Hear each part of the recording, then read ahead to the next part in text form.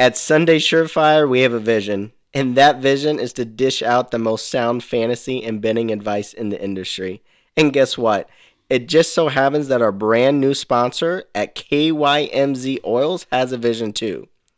Together, we'll give you the fresh picks, and KYMZ will give you all the fresh scents. Beautiful match. All you got to do is Google KYMZ Oils and try out their top seller, Vision, to start smelling fresh today. Make sure to use promo code KYMZ Surefire for an extra 5% off. That's KYMZ Oils. Remember, just Google it. You'll find it. First thing that comes up, promo code KYMZ Surefire.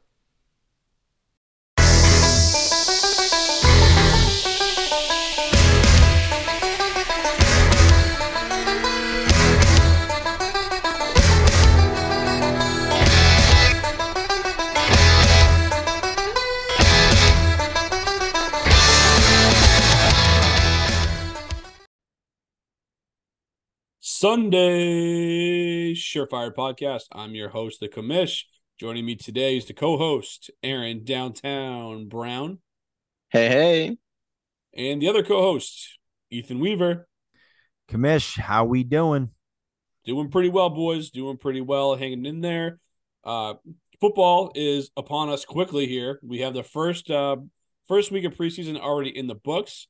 And this episode here, we're not going to have a ton of structure to it. We're actually just going to talk kind of just some happenings around the league. We're going to talk about some of the recent signings that have taken place. We're going to talk about some camp battles and kind of some more crowded situations and kind of how to see where we're at on those developments and kind of give you our thoughts on them. So this is kind of a good exercise. It's going to be more of a conversation that we're having here as football fans and as fantasy analysts as well. So let's just go right to our first point here. We got Dalvin Cook finally reaching an agreement with the Jets on a 1-year, $7 million contract plus another $1.6 million in incentives in his deal. So what do you think, Ethan, we'll start with you, my man. What do you think about Cook finally coming to terms in New York? I mean, I think it's something that we were all projecting. I mean, he was there on the sidelines at Jets practice. Aaron Rodgers basically came out and said that he's taking less money, even though he's really not, but restructuring to create more money for free agent signings, and basically alluded to Dalvin Cook on the sideline. So I was expecting Dalvin Cook in New York. It's unfortunate for that running back room. Izzy Abanikanda has been looking pretty good through 2 preseason games, and that pretty much killed any shot of him being relevant this year. Michael Carter, he's going to go down to minimum RB3 on the depth chart. And Zonovan Knight was actually decent as a rookie last year, but he's probably going to have trouble making the roster at this point. So big impacts to that room.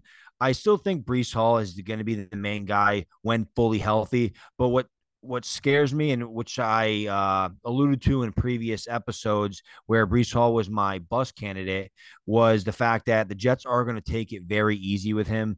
In my opinion, I don't think you bring in Dalvin Cook and then just force Breece Hall to kind of hit the ground running week 1. Yeah, they're going to ease Breece Hall in. They have aspirations for a Super Bowl this year. They're going to be very patient with Breece Hall, and Dalvin Cook's going to get the majority of touches early on, and then it's going to go to a probably mainly a 2-man committee with Breece Hall and Dalvin Cook, but obviously kills the upside of Breece Hall, and it kills the upside of Dalvin Cook. I mean, Dalvin Cook obviously over the past few seasons has been an RB1 every single year in Minnesota. Clearly the guy, those days are over. I know Cook lost some efficiency last year, and he's not the same guy he was 2-3 years ago, but still a decent, productive NFL back that's going to get his touches, and just makes this situation pretty messy in New York. Yeah, let me jump in there on the analytics piece of Cook. I have those queued up here, ready to go. You know, he's a guy who was very fantasy viable, like Ethan said, but I think last year was his worst year from an efficiency standpoint for sure. And I think joining up as part of a committee here with Breece Hall and some of the other guys that you mentioned is exactly what he needed. I mean, just looking at his 2022 season here, his true yards per carry was 37th in the league, yards per touch 27th, juke rate 39th, evaded tackles 15th, which wasn't bad. His breakaway run weight was 30th in the league among running backs. So, kind of starting to show signs of age and wear and tear piling up. So I think this is going to maybe even extend his career a little bit past 2023, even where, but just for this year, it's kind of he's a good compliment from a real football standpoint. He can do a lot of the things that Breece Hall does. He does not have to come off the field on third down. If the Jets don't want him to, he's a capable pass catcher. It does hurt some of the upside for Breece Hall. I agree on that point.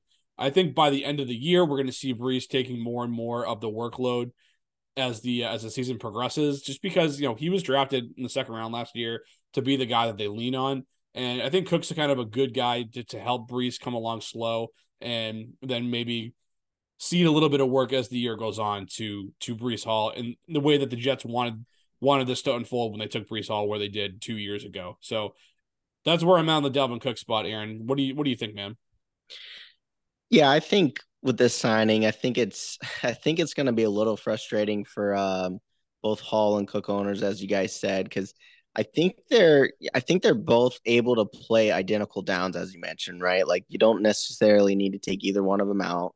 They can actually both be workhorse backs. So um, it reminds me of a situation where I think coaches will sometimes just play the hot hand, right? So if you got a good drive, you might leave them in. Where sometimes they script their plays, where that might not be the case. I mean, they might just go with what's rolling and what Aaron wants to do too.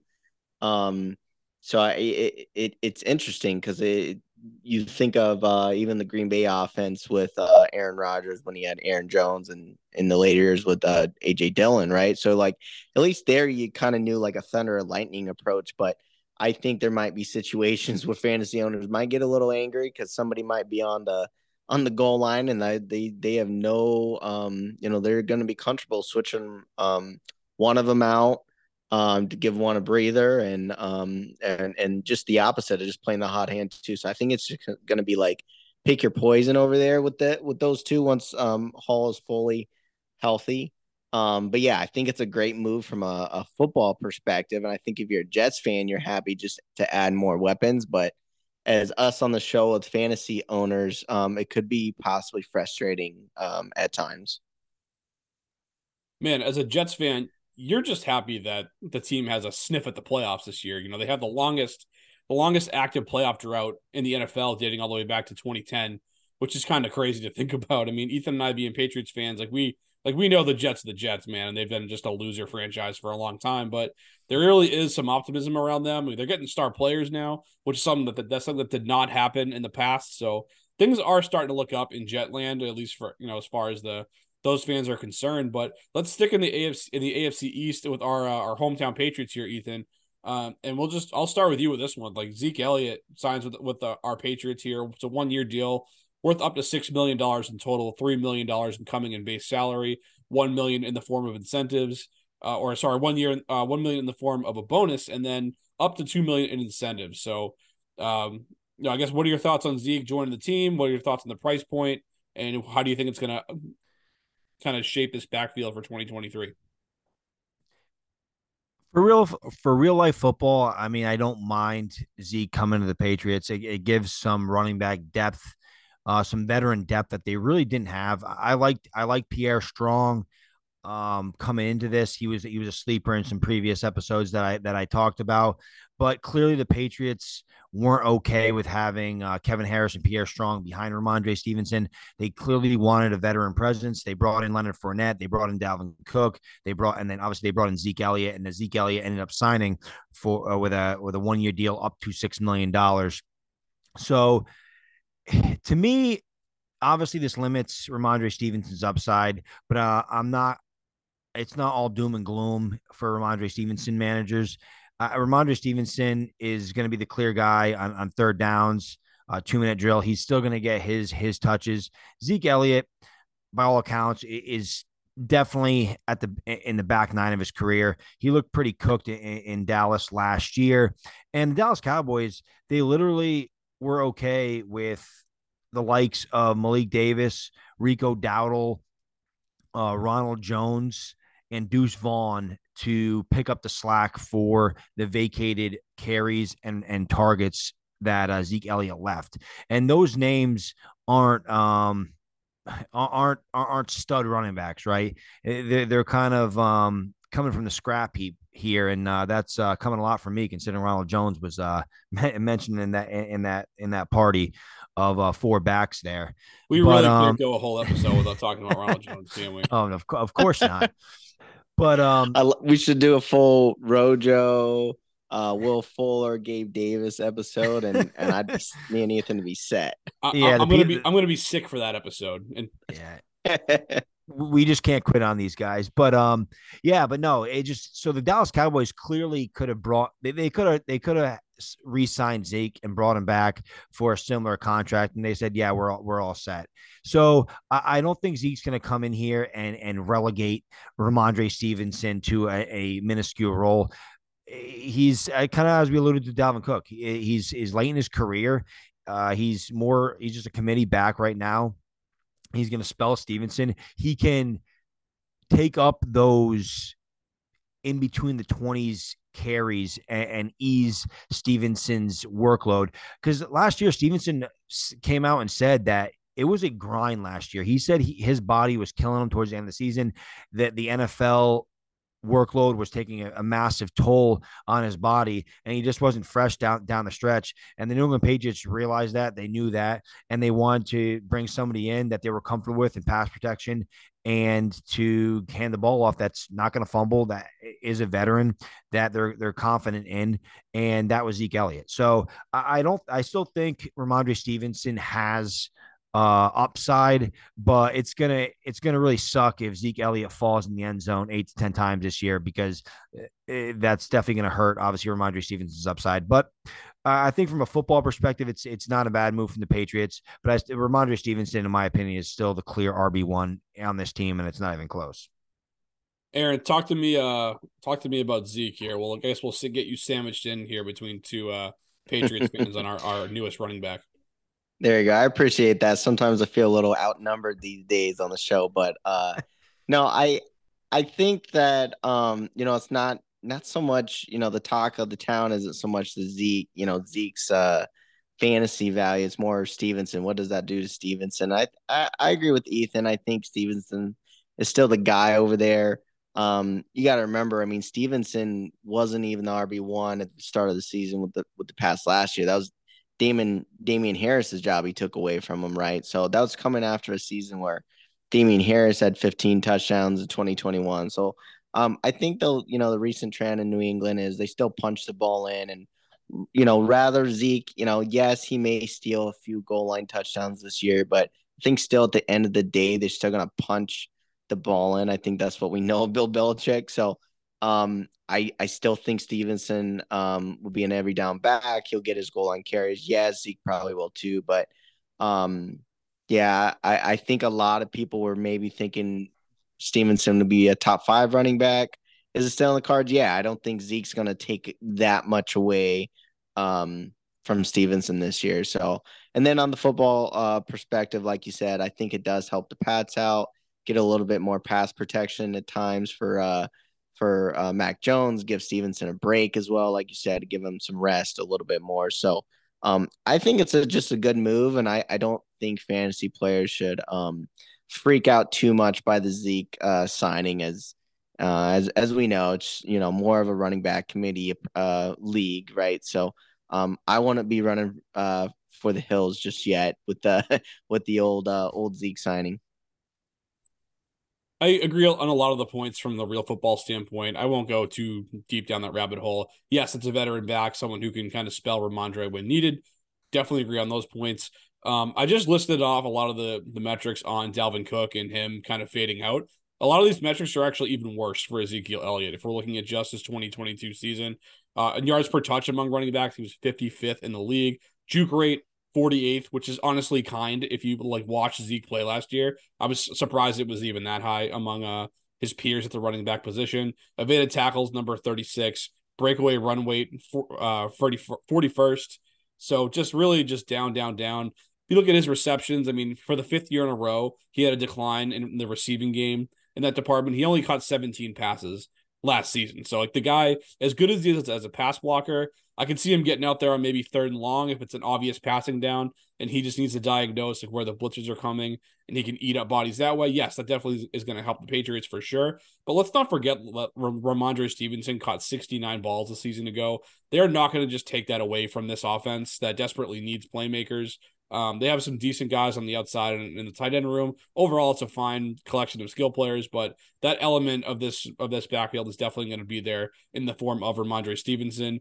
He could be a thorn in the side of the goal line. Ezekiel Elliott, that is, 2 Ramondre managers this year for sure. But Ramondre Stevenson, at the time of this recording, which is taking place about 24 hours after Ezekiel Elliott has signed his contract, Ramondre is 25th overall in ADP in Fantasy Pros average draft position, good for RB10 off the board. And I'm not bumping him down one spot with this news. We knew this was coming. We knew that a veteran was going to join this room. Ethan mentioned a couple guys that were coming in here in the form of veterans, Fournette, etc. Even Darrell Henderson got a call. Like guys that are clearly like don't really have a ton to offer the NFL were coming in here. The Pats were looking for someone that they could get at a price point that they were comfortable with, and they may have even overpaid for Zeke a bit, but who knows? But all in all, as the resident Ramondre Stevenson truther in the big way, you're probably not shocked to hear that I'm all in on him this year, and I'm not budging off that one single bit.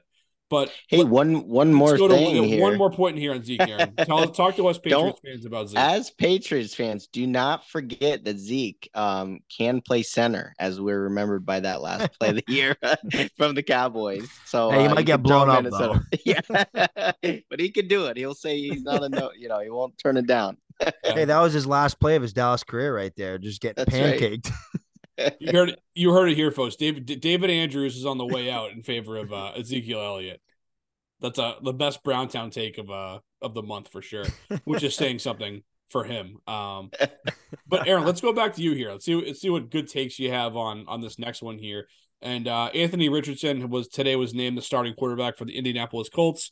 No big shock, I guess. We kind of knew he'd be getting on the field as a rookie, given that the Colts spent the number 4 overall pick on him in this most recent draft. But are you surprised that he got the nod as early as he did here over a Gardner Minshew who's at least bounced around the league at all? Did that surprise you at all?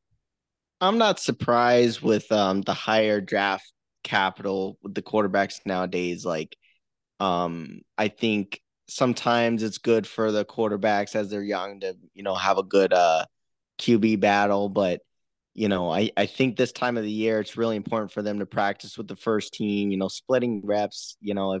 If you're not ready to just commit with some of these guys, then I think, as you hear around the league, like a lot of coaches really truly value this time, training camp time, preseason time to getting out there and practicing with the first team. So I like the fact that they're just going with it, naming him the starter. I think the earlier the better. As we mentioned with that early draft capital that they're saying he's our guy for the next couple of years. So why play cute with it, right? So definitely helps his value a little bit in my eyes. I think I was a little skeptical at first. You guys were high on him pretty early, which is pretty cool. But I think the most interesting case to keep track of is this whole Jonathan Taylor scenario. I don't see Taylor leaving the team, but if he does, oh man, I'll probably buy myself an Anthony Richardson jersey at that point, because if you take away their best player on the offense and leave it with A Rich, then he's definitely gonna be a beast in fantasy. But Taylor comes back. I'm still playing both sides of the fence there with him running the offense. So that's just my 2 cents there with A Rich. Ethan, I know you like A-Rich too, man. Keep the train rolling. I'm very high on Anthony Richardson. Now he's the starter. That we talked about in previous episodes. If he's out there starting all 17 games, his floor is just very high. And you saw that in his preseason debut. He got off to a little rocky start. I believe his 3rd pass attempt, his mechanics were off. He was rolling out to his right. Just poor mechanics and threw it right to a defender for an interception. But then he rebounded pretty well and led some nice drives, led a nice, I believe 13 play field goal drive and threw an absolute dime to Alec Pierce, which would have been a nice 30-plus yard touchdown. But Alec Pierce unfortunately dropped it. But you just see the velocity, you just see the arm strength, you see the athleticism. He can create plays. And I think you're just going to see a ton of that this year. And he definitely looked the best out of all the big three um, rookie quarterbacks in preseason week one. And then just a little JT update. There are reports that he is back at training camp this week. So it looks like Jonathan Taylor is going to be ready to go week one. He really has no leverage. I mean, he needs to play this year. He needs to play to get his money, and he needs to play to get that year to basically check off that year in his contract. If he doesn't play a certain number of games, the year doesn't count towards his current contract. So unfortunately, with the running back position we've talked about before, these guys really have no leverage. So JT should be out there. Yeah, do you know if he's back out there at practice? Last I saw, his reports were that he was rejoining the team, but still sticking true to his guns on his trade demand and just kind of present but not on the field. Is that updated at all that you know of? No, it looks like he still remains in the PUP, but he was away from the team. Now he's back with the team. So obviously a trend in the right direction. But we'll see. We'll see what happens. I mean, Okay. it's weird with Jonathan. It's weird with Jonathan Taylor because he came out. He tweeted out back at the team, basically saying that that random, like, I believe they mentioned his back or whatever. That's why he couldn't practice, and then he basically tweeted out saying, "Hey, I don't know who's reporting this, but it's essentially not true." So it's just kind of a weird situation. I don't know if you guys saw that, but it just seems like it's a tricky situation with JT and Indianapolis. Yeah, I not shocked at all coming from Jim Irsay and the Colts. I mean, I say it all the time. Ethan's heard me say it 100 times that we would look at the Colts like they were the Browns if they didn't get hit in the face with Peyton Manning and Andrew Luck at the right time. So that's doesn't shock me at all that now that those guys are in the rearview mirror, that the Colts are a mess of picking in the top five. But that's not going to throw any bit of cold water on Anthony Richardson for me. I can tell you that for sure. And this news of him officially getting the start, he's going to be the guy in week one, is all I need to hear to have him fly up my rankings. He's going to I'm pretty confident here in this one that he's gonna finish in the top 10 in scoring quarterbacks this year as a rookie quarterback in 2023. I have him at QB9 overall on my board in redraft formats. He's currently 15th overall in average draft position on Fantasy Pros, and players that are ranked ahead of him at the moment that I would definitely not take ahead of Anthony Richardson are Daniel Jones, Kirk Cousins, Aaron Rodgers, Dak Prescott, and Tua Tagovailoa. I would happily put a Rich in front of every one of those guys. And I fully admit that it's going to look ugly at times. Like Ethan referenced, like there were some plays in that preseason game where he looked like a rookie. That's going to happen. I have no doubt about that in my mind. But now that we know he's the guy from week one, he's not going to lose his job at any point this season because they have to see that he can play. It almost reminds me of a little bit of Kyler Murray from last season when he was on the field, where Kyler Murray was a guy where he had like 3 points at halftime. You're like, oh my God, my week is over. Like, this is terrible. Like, I'm going to lose. And then all of a sudden, like, you stop watching the Cardinals because they're getting blown out. And he finishes with 23 fantasy points. He gets most of it in the second half because he has that incredibly high rushing floor. So what I would recommend here is that you grab him at his current ADP, QB 15. If it creeps up a little bit, no problem. Continue to grab him there. And just don't watch the games. Like, just be happy to let the fantasy points trickle in the second half there. So I'm all in on Anthony Richardson. I don't think we're gonna have to wait very long to get the fantasy greatness out of it, even if it takes a little bit of time for him to develop into a solid NFL quarterback that's consistent from week to week. Any thoughts on any of that, boys, before we move on? Yeah, this is a hot topic. They're I guess talking over each other. No, I just wanted to correct my previous statement. So yeah, Jonathan Taylor's back at camp, but his trade request seems to still stand. So maybe Aaron will be getting a Anthony Richardson jersey soon. Ooh, yeah, that'd be interesting. I mean, especially, my last point. I'm not usually the one to have the final word all the time, but I have had to call backsies a couple times here already. But looking ahead, I know this is early, preseason, but for all you Anthony Richardson owners in redraft, you got week 15. They're in Pittsburgh, in Indianapolis, right, which is in a dome. Week 16. Atlanta Falcons in Atlanta, and then Las Vegas to finish in your fantasy playoffs. So kind of a juicy set of championship games with Pittsburgh, the Falcons, and the Raiders at the end of the year. So that's kind of juicy, especially as you said, as a running quarterback, that he can rack up those points in your playoff run. So I wanted to throw that little tidbit out there for this year. A running quarterback that can throw the ball a quarter mile and is who's much better than Uncle Rico. But speaking of a guy who doesn't throw the ball incredibly far down the field, but it was very viable in a small sample size last season, let's talk about Brock Purdy in the San Francisco 49ers situation.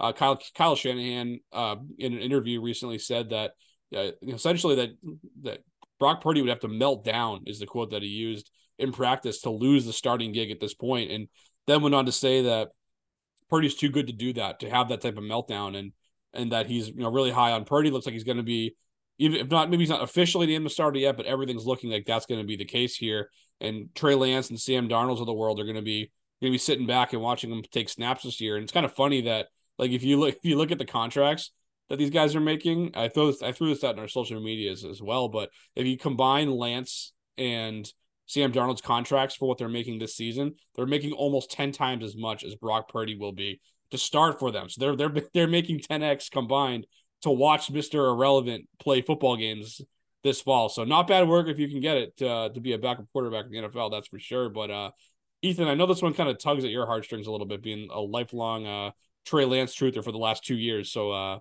tell me where you're at on the situation and how do you see it unfolding in San Fran? Yeah, I was huge on Trey Lance. It was almost, I mean, Trey Lance was getting the same kind of hype that Anthony Richardson was. I mean, A-Rich, I mean, I can't even say Anthony Richardson is getting a little more hype because, I mean, Trey Lance, I mean, I was all in on him. Many people were all in on him. Just that upside in that offense. It's very rare that a top end draft prospect, a top 5 pick, goes to an offense that's just laid out for them to be successful with all those weapons. And San Francisco was that spot. But it's just, yeah, it's unfortunate for Trey Lance. And I just think Lance just lost all his confidence. If you just look at his raw numbers in his first preseason start, he was 10 for 15 for 112 yards and a touchdown. He was sacked 4 times. And those numbers sound okay, but if you actually put on the tape and watched it, he just held on the ball. He just wasn't seeing the field. He was hesitating. You just could see a guy that was running around out there just not confident, which is why I think he got sacked so many times. The announcers during the game were talking about how he was battling for the backup job with Sam Darnold, and he essentially threw 2 interceptions that game. His 1 touchdown pass hit a defensive back in the hands, and it bounced off his hands right into the San Francisco tight end's hands for a touchdown. So that should have been a pick. And then he hit another defender right in the hands in the same half. So he didn't look great, and it's tough to see this downfall of Trey Lance, because obviously his ceiling was the moon, and now we're starting to see his floor is the basement. But it looks like Brock Purdy is going to be the guy. I think Trey Lance needs to move on from San Francisco, get a fresh start, go to an organization that believes in him. It's clear that San Francisco is just kind of over the Trey Lance experiment. It's just insane that I just don't really understand what they were thinking when they actually even traded for him. They moved up from the number 12 overall pick. They traded the 12th pick and 2 future picks, which turned out to be Jalen Waddle, Tyreek Hill, and Bradley Chubb. Obviously, Miami moved some of those future picks for those other 2 players in Hill and Chubb. But, I mean, what a landslide victory for the Miami Dolphins. It basically propelled them to relevancy right now. And the San Francisco 49ers are stuck with Trey Lance. And it doesn't really make much sense to move him because they obviously invested so much capital into him. But I don't know how Trey Lance is going to be successful in an organization where he knows that he's not the guy. He knows he's probably not going to get an opportunity unless Brock Purdy, Mr. Irrelevant, gets hurt. So just an unfortunate situation for Trey Lance. Hopefully we can see him in the future start somewhere else, but it's just not looking good for him in San Francisco. What's crazy in all that, and that trade that you mentioned, all the pieces that Miami was able to acquire in that deal, and how the San Fran essentially has gotten really nothing out of Trey Lance's. In the last 2 years since that deal was made, The San Francisco 49ers have been to the NFC Championship game in both seasons, and the Miami Dolphins haven't won a playoff game yet, which is kind of nuts. Is it not? Exactly. Me and Aaron were talking about this offline. It's like I just don't understand why they risked so much to draft. And when they're in win now mode, they're clearly in win now mode, right? I mean, Jimmy Garoppolo brought them the Super Bowl, and they were Jimmy Garoppolo was a one throw away from potentially beating the Chiefs in that. And then you trade all this capital, the 12th pick and two future first, to draft a guy that played one game in his final season in college at North Dakota State, which is a lower level Division I program, and Trey Lance was clearly a project. So to bring a big project like that to the NFL and expect him to just be plugged in and all systems go, we're still Super Bowl contenders with Trey Lance, it just doesn't make any sense to me. And Aaron, maybe you can keep touching on this, but I just it's insane what San Francisco did. But hey, they're still pretty successful, and Brock Purdy's helping ease the pain. But it's just kind of insane.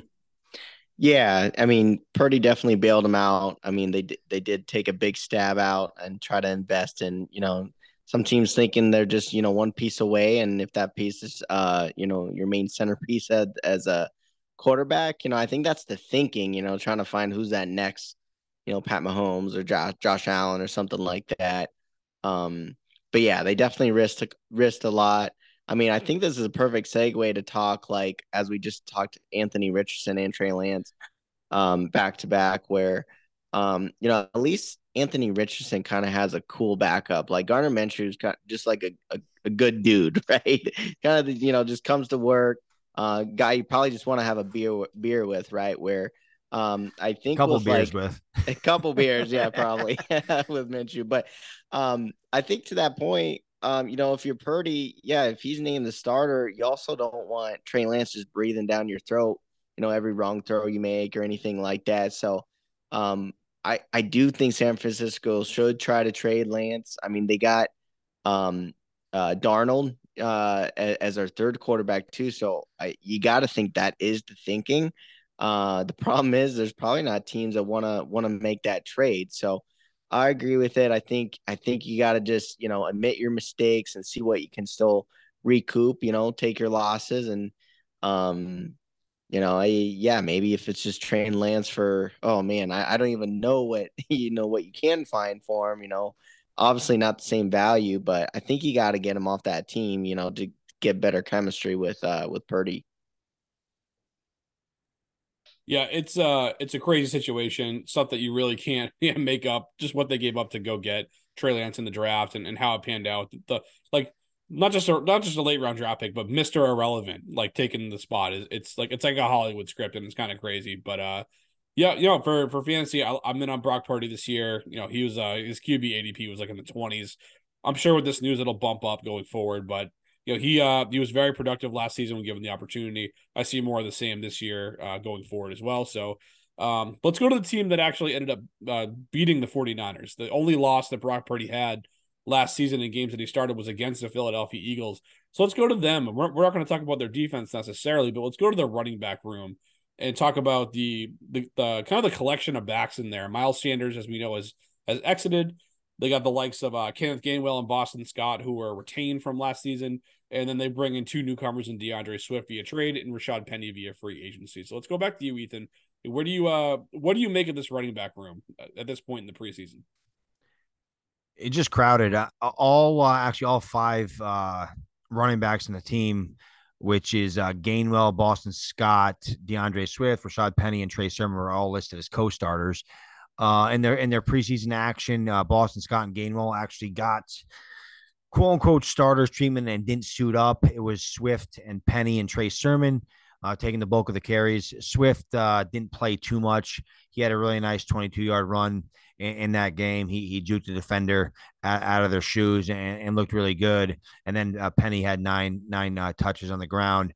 But I just think it might be a mess. Gainwell has been there last 2 years. He clearly is viewed highly by the coaching staff. And he's been taking a lot of first team reps in practice. So if Gainwell is the third down, the 2-minute drill running back, I mean, what Swift's role look like. I think Penny is has the profile to be the early down grinder. And I don't think really anybody on the team profiles to be the Rashad Penny. I mean, to be like that grinder, except for probably Trey Sermon, who's clearly fifth on this depth chart. He's probably going to get cut.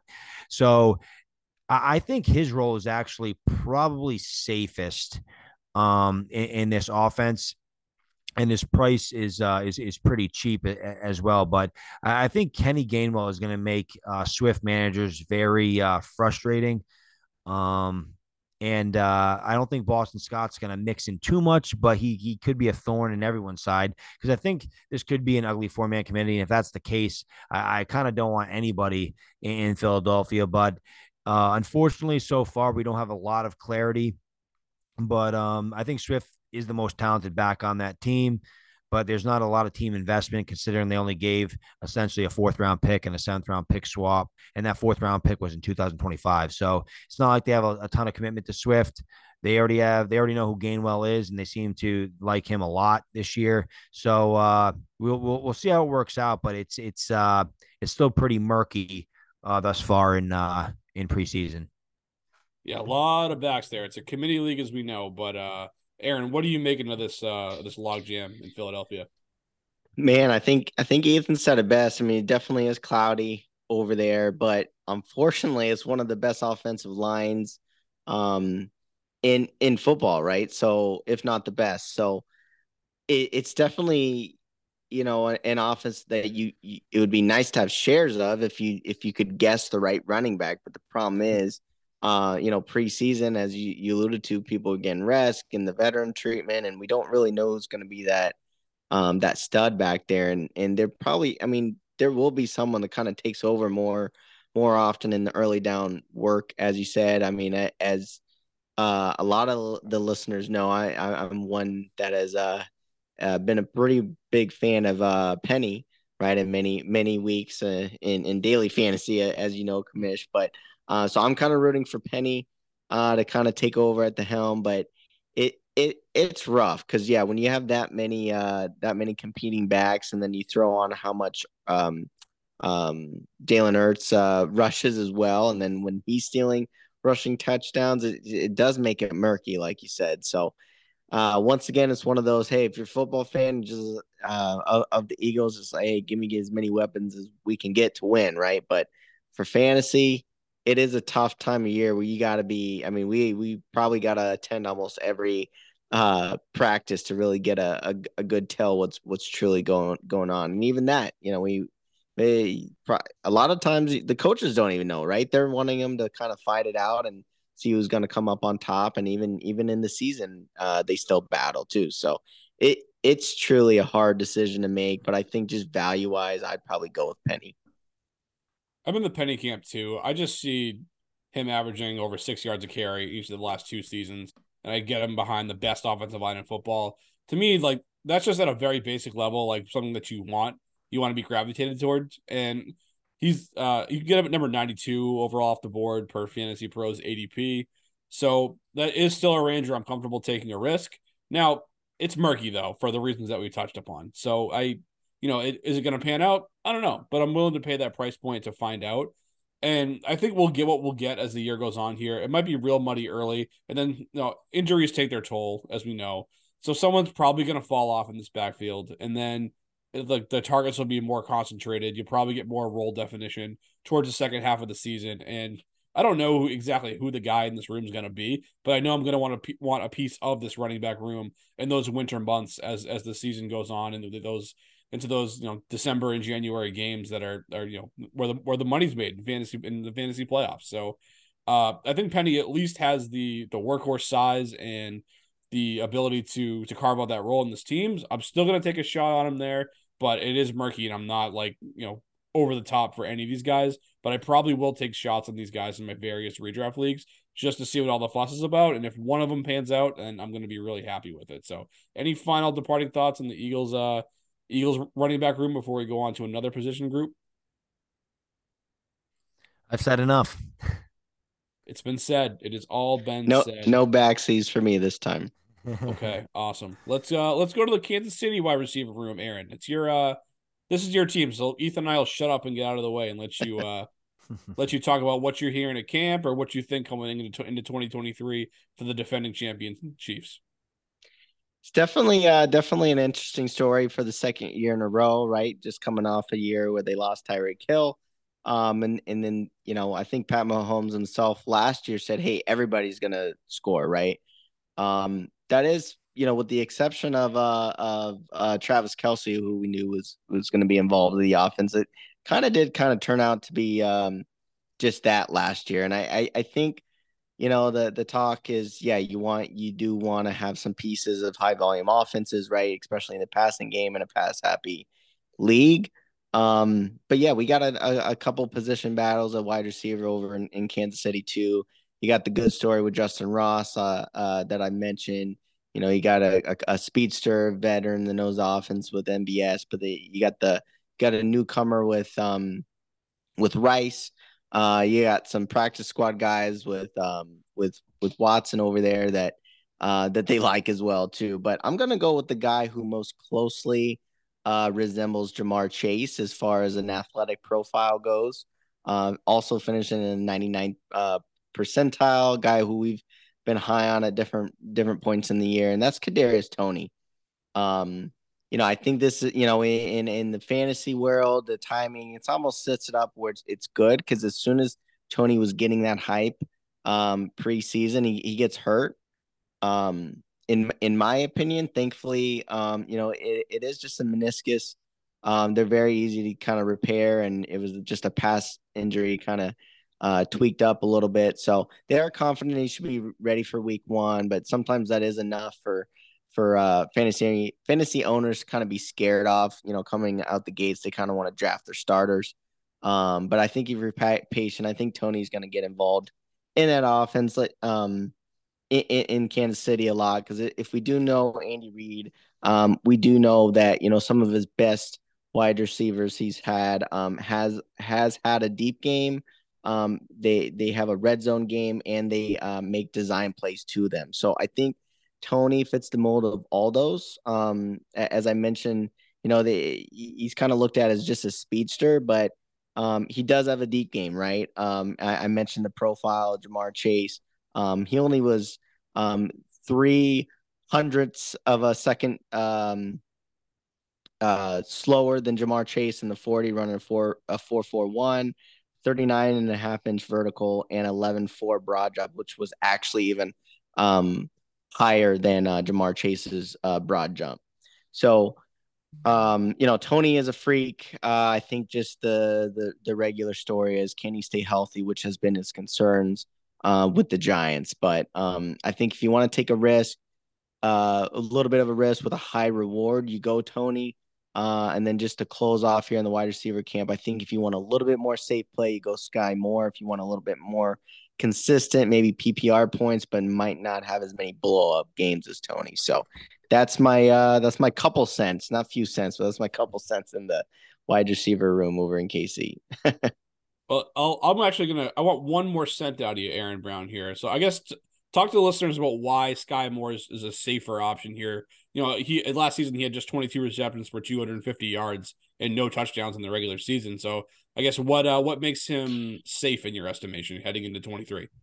So all the reports out of camp is saying he's a safe slot wide receiver. He's taking all the reps there at the slot. I mean, his true competition is Richie James, which is all another wide receiver coming over from the Giants. So as we know, wide receivers, even running backs in the Andy Reid offense do take a little bit of time to get accustomed to the playbook. So I do feel like a year two wide receiver has the advantage in the Andy Reid system over like a Richie James. So he's not really competing against Rice or MVS. It's really that slot role, which does get a lot of looks from Pat Mahomes when he's not thrown to Kelce. Fair enough, Ethan. Where are you at in this mess of receivers here in Kansas City? Yeah, that's what it is. It is a mess. Just because outside Kelce, Mahomes did such a good job dispersing the football last year. I think the only receiver we know their role is going to be like the most solidified role in this offense right now is MVS. MVS is going to be their X receiver. He's going to be the starting X. He's going to do his thing. He's going to have a couple boom weeks, and that's about it. I mean, in 17 games last year, I think he was wide receiver like 57 or whatnot in half point PPR. He's not a huge fantasy option, but in real life football and in that offense, his position is pretty much locked in. I would say, just because he's kind of the only one that profiles as that X receiver. I mean, you have Sky Moore and Tony who kind of work more so the middle of the field. I do agree that Sky Moore has an opportunity to kind of be, I guess, the quote unquote safer option in this offense, just because you can get him in the 11th round, wide receiver 52. And obviously, Tony, he has all the upside in the world, but he's always hurt. So, but I do like, I mean, his 9th round ADP. I think if he does stay healthy, I think that's a steal, and he has a chance to obviously blow up any week. But I mean, Sky Moore, I believe he played quarterback in high school, and then he transitioned to receiver at Western Michigan, which is obviously a lower level program. And he came out early after 3 years, so it's not like he has a lot of experience playing receiver and then going to the NFL and trying to play obviously in one of the best offenses in the league. That's kind of asking a lot for a rookie in year one. So I think Sky Moore is going to take a jump this year. I hope he can win that starting slot role, and and obviously the sky is the limit in that offense. But Mahomes just does such a good job dispersing the ball, as I said. But I mean, Rashee Rice is the 16th round, essentially free. I do like Rashee Rice just for the simple fact there's a mystery there. I mean, he could come in the league and just dominate, or he could just be kind of what Sky Moore was last year, a rookie who's just trying to figure it out. But it just it's a weird wide receiver room. There's really no clear alpha. I think between Tony Moore and Rice is kind of basically juggling to see who's going to come out on top. I think Tony will come out on top in terms of overall points if he's healthy, but that's a big if with Tony. So that's my initial thoughts on this wide receiver room.